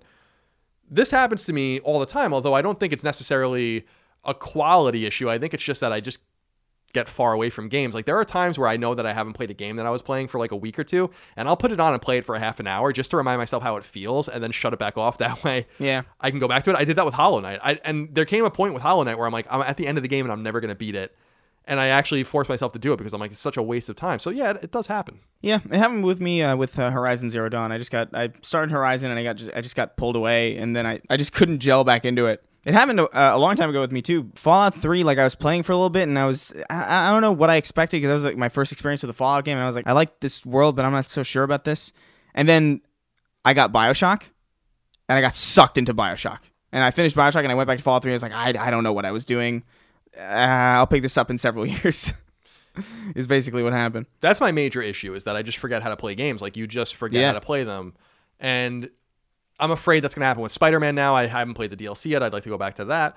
That's why you really have to focus and kind of remain siloed from other games. I think typically when you're playing through something that's very robust and it requires a lot of time, because there's so many distractions. Like with Dragon Quest XI, I just know I'm never going to go back to it. Or if I do go back to it, I'm going to restart it because I'm 25 hours in and I just haven't played it. The same thing happened with Ni no Kuni 2 earlier this year, where I got 40 hours in. I was on the last chapter and then I abandoned it for some reason. I think for Detroit and some other stuff. And then I came back and I'm like, I have no idea how to play this game and what I'm supposed to do. And you're so late in the game that you're supposed to really be a master at it. So I'm worried about that with Red Dead if I stop playing Red Dead, because there's so many like little control intricacies in that game. It's like just the way you can aim your gun upwards to shoot in the air for like stick ups and stuff. I'm like, I feel like I'm gonna forget how to do that. I just know I am, because there's so many like little things hidden in the control scheme. I punched my horse by accident. Did you? Already. Did he Already, die? I forgot. No, he's fine. I'm on my third horse. I lost Clay Aiken. Oh, you did? He's gone? I don't know I don't know what happened to him. I went out one day and I have a new horse. Probably got hit by a train, probably. I get a little annoyed with I want to save a lot of this for the show, but I will, the Red Dead Redemption 2 specific show we do, of course. But I do want to say, just tangentially, that Red Dead Redemption 2 bucks a lot of control conventions, which annoys the shit out of me. Like, you reload with a different weapon. I just wish that eventually these devs realize that there is a way that games are played. Like, there's a control scheme that makes sense. X is jump, not square. Reload is square, not circle. You know, like little things like that I think that we just all have to agree upon. Like a convention, you know, it's strange to me when I play a game like Red Dead and I'm like, why is every control scheme different than every other game? I think you're doing this just to be different. I really believe that, because you jump with the X button in games. That's what you do. And you reload with the fucking square button. That's what you do. That's fair. And you run by either holding down the stick or maybe you hold down a face button, but let's not get crazy with it. Don't make me tap things. You know what? I'm getting down a strange path. Let's just stop while we're at Tejotl, it's Tejotl. I think I'm saying that right. Okay. Says, hey guys, I was thinking about PlayStation Classic following the announcement of all 20 preloaded games. With a price tag of $100, I started wondering why wouldn't Sony do something different with their classic console, and instead of doing a mini version, just do a rerun of the actual original hardware. I would imagine that manufacturing a PSX at this age would be cheap as hell and be much more original, than blindly following the trend of mini retro consoles. I'm just going to jump in here and say again, I understand everyone gives Nintendo credit for this. The mini and micro console, the all-in-one console, was not started by Nintendo. I do realize that adding HDMI support and onboard memory is an important factor of these things, but if that could read original PlayStation discs and support peripherals, I could see it being a much better deal even at a higher price point. Do you have any wishes or ideas how the mini console space could change or progress in the near future? I think the reason why you wouldn't see like a full-on like remake of a PS1 that plays discs is because that kind of inadvertently sends the message that you're not getting backwards compatibility. That's what that says. Like, if they did that and they're like, hey, you can play your PS1 discs on this thing, I'm like, oh, so we're just not going to be able to do that on the PS5. Yeah, presumably. Oh, so we're not going to be able to play PS1 games on the PS5. That's what you're saying if you're selling a new machine for it. We already have a history of retro consoles, like the NES Classic has a bunch of games on it that you can play on the Switch now. There's kind of an understanding that a classic console doesn't come at the expense of something else, like even Final Fantasy VII, which is on PlayStation Classic, but has also been remade possibly with new graphics. Yeah, We'll see. I don't know. We'll see how that goes. I don't know. But I just think that would be a bad idea. As much as I love the PS1 and I would buy that in a heartbeat instantaneously, I don't think it's a smart marketing move to that. No, I don't think it makes any sense, really. I like the question, but just think about it. Because then they can't even sell PS1 games. Exactly. They're not being made anymore. They're not making Black Bottom games anymore. They haven't made... I think the last Black Bottom game of any note was 2003's Final Fantasy Anthology. It's been a long time since or that's actually Final Fantasy Origins, not Final Fantasy Anthology. And I think that we have to look at it through the lens of like, yeah, all right, so it sounds cheap, the components sound cheap, but actually many of these components haven't been made in like 15 or 20 years. And so you're gonna have to ramp up. It's actually gonna be really expensive to ask Foxconn or whatever these Chinese manufacturers to be like, hey, we need component in and S-video in. We need this microprocessor that hasn't been useful in 20 years. We need, like, and they're like, what are you talking? Like, we can't make those things. What we're instead going to do is put everything on a fucking USB drive, make a little plastic shell, and sell it to you again. And so I think that the real answer would be somewhere in the middle. I think it would have been a very tantalizing thing for them to have released a PS1 Classic that connects to the PlayStation Store that you can just buy PS1 Classics on. You could have literally said, like, this thing comes with nothing on it, or it comes with like Crash Bandicoot, Final Fantasy VII, Castlevania Symphony of the Night, or something. But gives you a library of like every PS1 Classic. Connect via Wi-Fi to this version of the PlayStation Store, and we are going to populate it with PS1 games, and we're going to release a PS2 that does the same thing. And maybe we enable trophies, maybe we do something clever. That way you don't have to make a $300 or $400 investment if you just want to play these classics. If you do, maybe you connect your name, you can then play them on PS5. There was all sorts of ways that they could have done this in a clever way, but that would have taken effort. And I don't know that looking at this catalog of games, and I don't know that looking at this machine and when it's coming out, I don't feel like there was any real effort put into it. And I am certainly not excited about it whatsoever. I'm not going to buy it. If Sony again wants to send us one, then I'll check it out, but I'm not buying it. Yeah. It's just way too expensive also.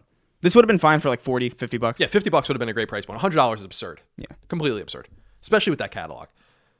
Angie's List is now Angie, and we've heard a lot of theories about why. I thought it was an eco move. Fewer words, less paper. No, it was so you could say it faster. No, it's to be more iconic. Must be a tech thing. But those aren't quite right. It's because now you can compare upfront prices, book a service instantly, and even get your project handled from start to finish. Sounds easy. It is, and it makes us so much more than just a list. Get started at Angie.com. That's ANGI, or download the app today. Mitch G wrote into us and said, hey, Colin and Chris, did either of you guys ever play Monster Rancher? That series was my favorite when I was growing up with PS1. I know the disc swapping mechanic was a gimmick, but it gave me that loot box rush every time I put in a disc. I hope Tecmo can find a way to revive the series, though discs are probably not practical now, maybe with a mobile app to scan barcodes or something. Do you remember Monster Rancher? I do. A friend of mine had it. I was playing Digimon World at the time, so I just didn't really... It looked at me like, this is just lame Digimon World. So, for people that don't know, Monster Rancher started on PS1. There were PS2 versions and I think Game Boy Color versions. I think it might have even gone to PSP, but it stopped a while ago. Tecmo was the developer and publisher of it. Tecmo, of course, best known, for Ninja Gaiden and stuff like that.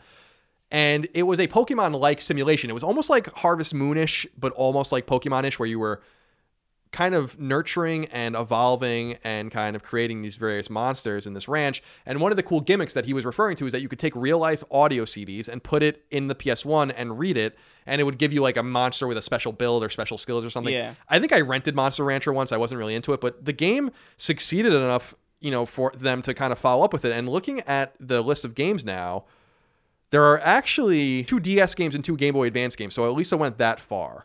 Monster Rancher DS, I think, is the most recent release in the series, and that came out in 2008 and in 2010 in North America, so it actually came out here. So Monster Rancher is probably dead. Tecmo is now Tecmo Koei. They're dealing with other stuff, their Musou obsession, with Dynasty Warriors. Obviously, they're making Neo and all those kinds of stuff. They never really had a huge reach. I don't know that Monster Hunter was ever big enough, or Monster Rancher, rather, was ever big enough for them to follow up. But I remember that. I mean, anyone who grew up and remembers the PS1 era remembers those games. I certainly do. 2 more questions, Chris. Zach Bryce wrote into us and said, hey, Colin and Chris, Tuesdays are fast becoming one of my favorite days of the week because of this show, MTGA. Well, you're very welcome, Zach. Anyway, this is going to seem strange, but when I listened to, I think, the 15th episode, Chris commented on Splinter Cell's asymmetrical multiplayer. It reminded me of Arkham Origins multiplayer, where 2 people would be Batman and Robin, and the rest would be either Joker or Bane's gang. Then I was thinking about other modes that have been innovating in multiplayer, and besides Battle Royale, I couldn't think of one. My question is, how come people don't ask for multiplayer modes to be as innovative as single-player campaigns, or have we reached the peak of what multiplayer can be? Deathmatch and large-scale battles. Thanks again, guys. Keep up the great work. You have way more insight into this than I do.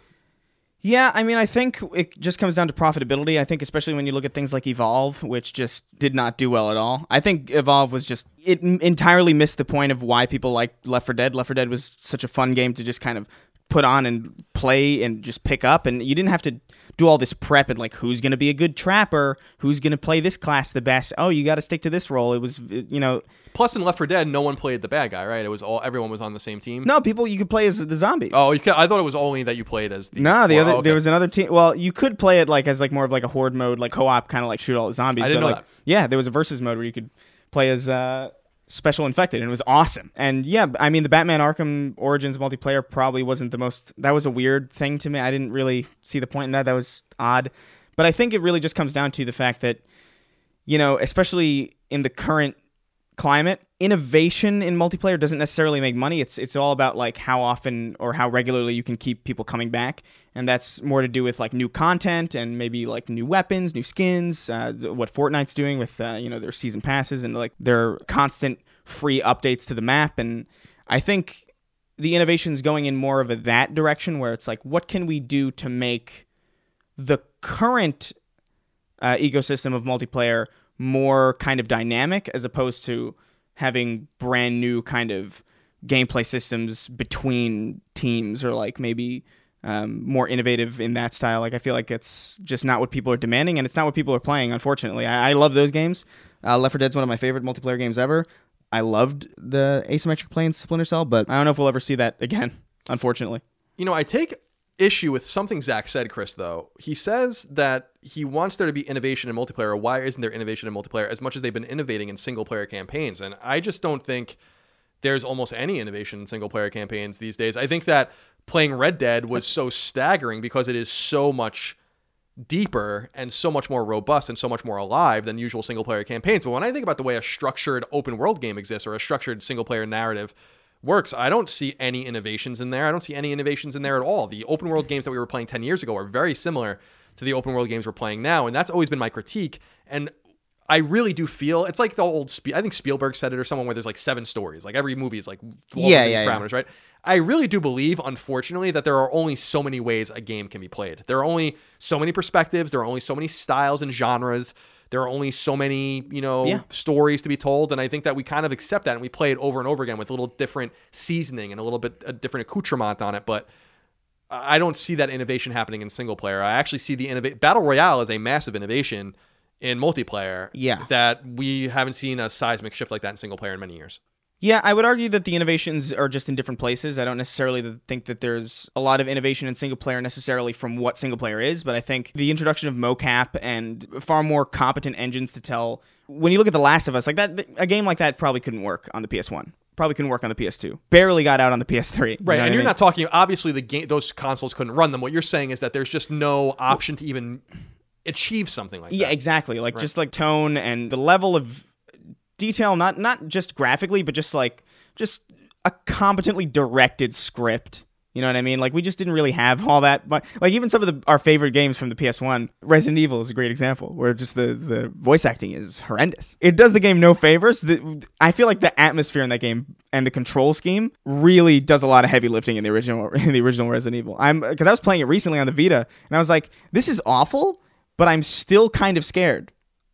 That's weird. Right. Yeah. The tank controls, it's so funny, man, because I don't think that people look at tank controls and the entire idea of these, because Metal Gear felt the same way, that it added drama to the game because you couldn't do what you really wanted to do. It's such a weird philosophy for game design. Well, it puts limits on you. Right. Exactly. It's actually kind of parallel to what we talk about with Red Dead Redemption 2. Red Dead Redemption 2's Achilles heel, if it has one, is that it doesn't feel right. Like it's just, everything about it's good, but it doesn't feel as tight as some of these amazing third-person action games. Yeah, I like that it doesn't feel as tight, specifically for that reason, because I feel like, oh man, I don't want to get too into it actually, because it's a Red Dead thing. We'll save that. Okay, we'll save it. But yeah, save it for the special, Chris. But yeah, Colin Statskowitz, who had the audacity to steal my name, has the final question, comment, concern, thought, and idea for us this week, Chris. He says, "Hey, Colin and Chris, thanks for all the hard work you all put into the show. You're very welcome." 500 hours. 500 hours. That is what we put into the show. What we put in every week to playing video games. And yeah, exactly. It's weird. I'm a lapsed gamer who hasn't played a game in well over 10 years, and I'm thinking about buying a PS4. For reference, the last games I remember playing is Resident Evil 4 and GTA San Andreas. So you're talking about 2004, 2005 is the last time you played. That's not too long ago. No. I only have time to play 4 or 5 hours a week and don't want to spend too much money on games if I don't have to. My plan is to start with older, cheaper games that I missed before moving on to new releases. I want to start with the Uncharted series and The Last of Us, and would appreciate any other suggestions that you all may have. I am looking mainly for single-player games. So I want to be clear that if you're looking to play 4 or 5 hours a week, getting through the Uncharted trilogy and the 4th Uncharted game is going to take you 4 months, 5 months. I think you have to... If you really are limited by that, I don't think those are the games you should be playing. I really think that if you're looking for single player games, then Grand Theft Auto 5 would be a good place. Red Dead Redemption 2. I know that you want to go back and start there, but Yeah. I'm having a hard time giving you suggestions if you're limited to literally 16 to 20 hours a month of game time. That's not, I mean, that's perfectly normal, but that's not a reasonable amount of game time to get into any back catalog. Although, you know what's tantalizing for both of us? I don't know if you thought of that at this, Chris. Again, Resident Evil 4 is a 2005 game. GTA San Andreas came out in the fall of 2004. He missed BioShock. That was what I was going to say. I was going to say you have to play BioShock. So maybe that's a good place to start. BioShock's a great game. I would argue if you have so little time, BioShock might be tricky, just because I know it's tricky for me whenever I have to go back to like an RPG kind of like story heavy game. I'd recommend Doom because it is something that you can pick up and play and just put down and come back to immediately, and it's fun and it's not like overly complicated. It really just depends on what you like and what kind of games you prefer. Like if you're a gameplay heavy guy, absolutely Doom. If you're interested in more of like kind of like an atmospheric kind of story driven kind of thing, I would say The Last of Us only after you've gone through BioShock, because BioShock is a fantastic game that I think everybody should play. It's a benchmark to me, and yeah, you'd be missing out if you didn't play BioShock. That's a great suggestion. I think BioShock's a great suggestion. That's where we're going to start because, Colin, I mean, again, 4 to 5 hours a week, 16 to 20 hours a month. That is BioShock. BioShock will take you 15 to 20 hours to beat if you're playing it thoroughly. So there's your first month right there. Go play BioShock. And if you're going to buy it on PS4, you can get it, I think, in the BioShock collection, which also comes with 2 and Infinite. Yeah, and Burial at Sea, I believe.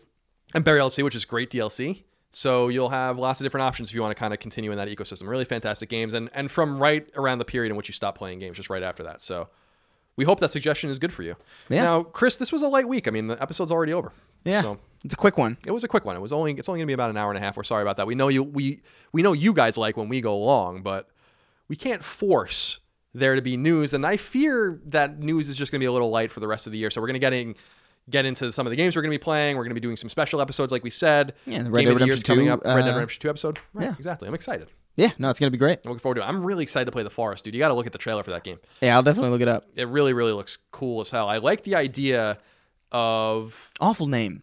The Forest. Yeah, it's very awful vague. name because it reminds me of like Slender almost. Like that's what it like when I saw that I was like, oh, that's like a Slenderman kind of like horror game where you pick up notes off trees and you get scared by static. That's actually sound like a cat hiss. It's staticky. Yeah, that's all right. It's like that was everywhere back in like 2012. Jesus, I know. 2011. I couldn't avoid it. But it's horrendous. I'm excited to play it. I don't know. I like the idea, not always, because I actually had this similar problem with another game, Hyper Light Drifter, which I thought was too vague.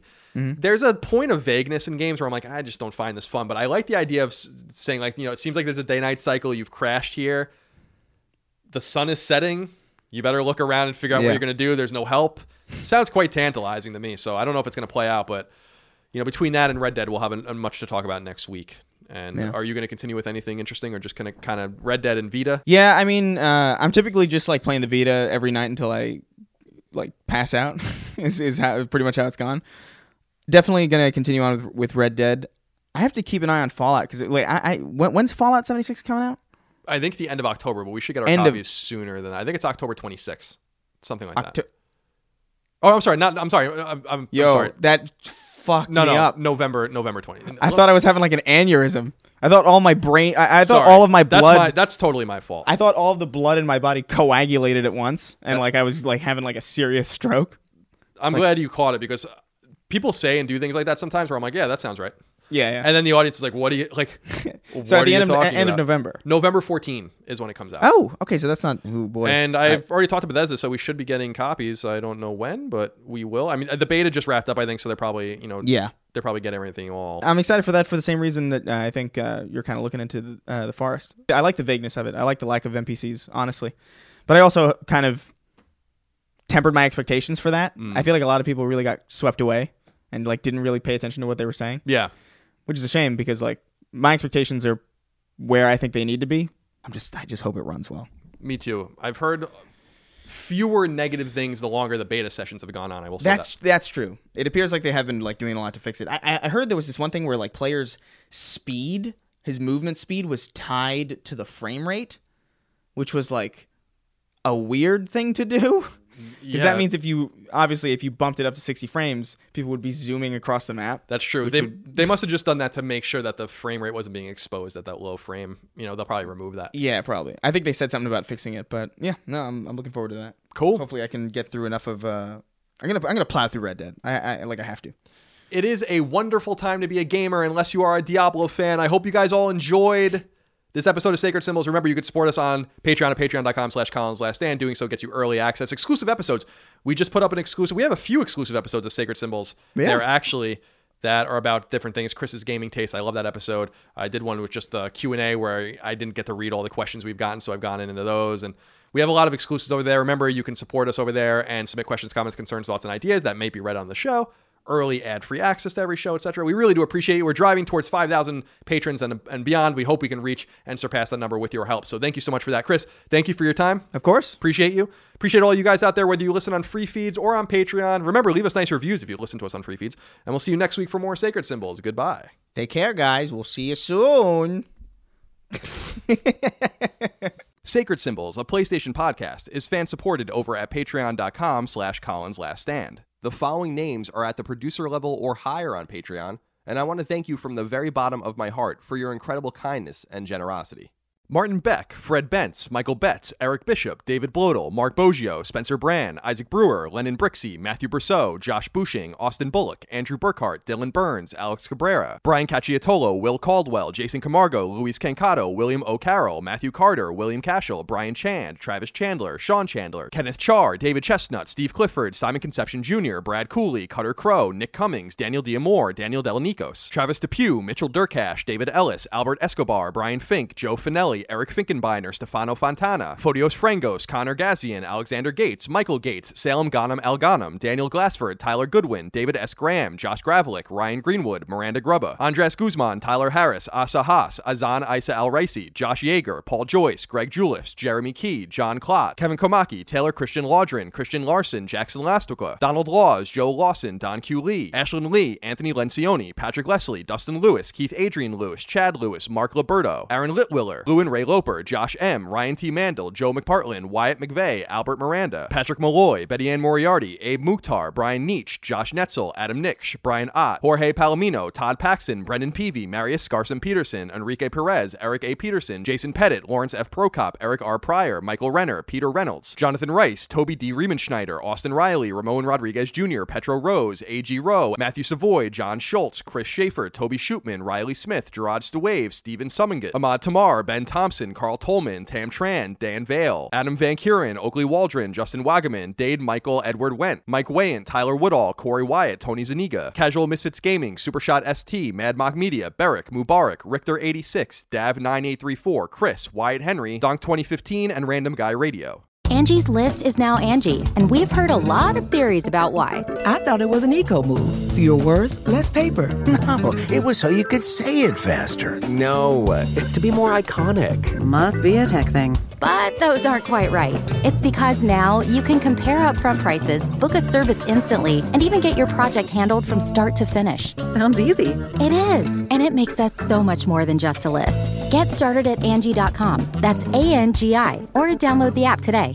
Angie has made it easier than ever to connect with skilled professionals to get all your jobs projects done well. I absolutely love this because, if you own a home, it can be really hard to maintain. It's hard to find people that can help you for a big project or a small. Well, whether it's in everyday maintenance and repairs or making dream projects a reality, it can be hard just to know where to start. But now all you need to do is Angie that and find a skilled local pro who will deliver the quality and expertise you need. Angie has over 20 years of home service experience, and they've combined it with new tools to simplify the whole process. Bring them your project online or with the Angie app, answer a few questions, and Angie can handle the rest from start to finish. Or help you compare quotes from multiple pros and connect instantly, which means you can take care of just about any home project in just a few taps. Because when it comes to getting the most out of your home, you can do this when you Angie that. Download the free Angie mobile app today or visit Angie.com. That's ANGI.com.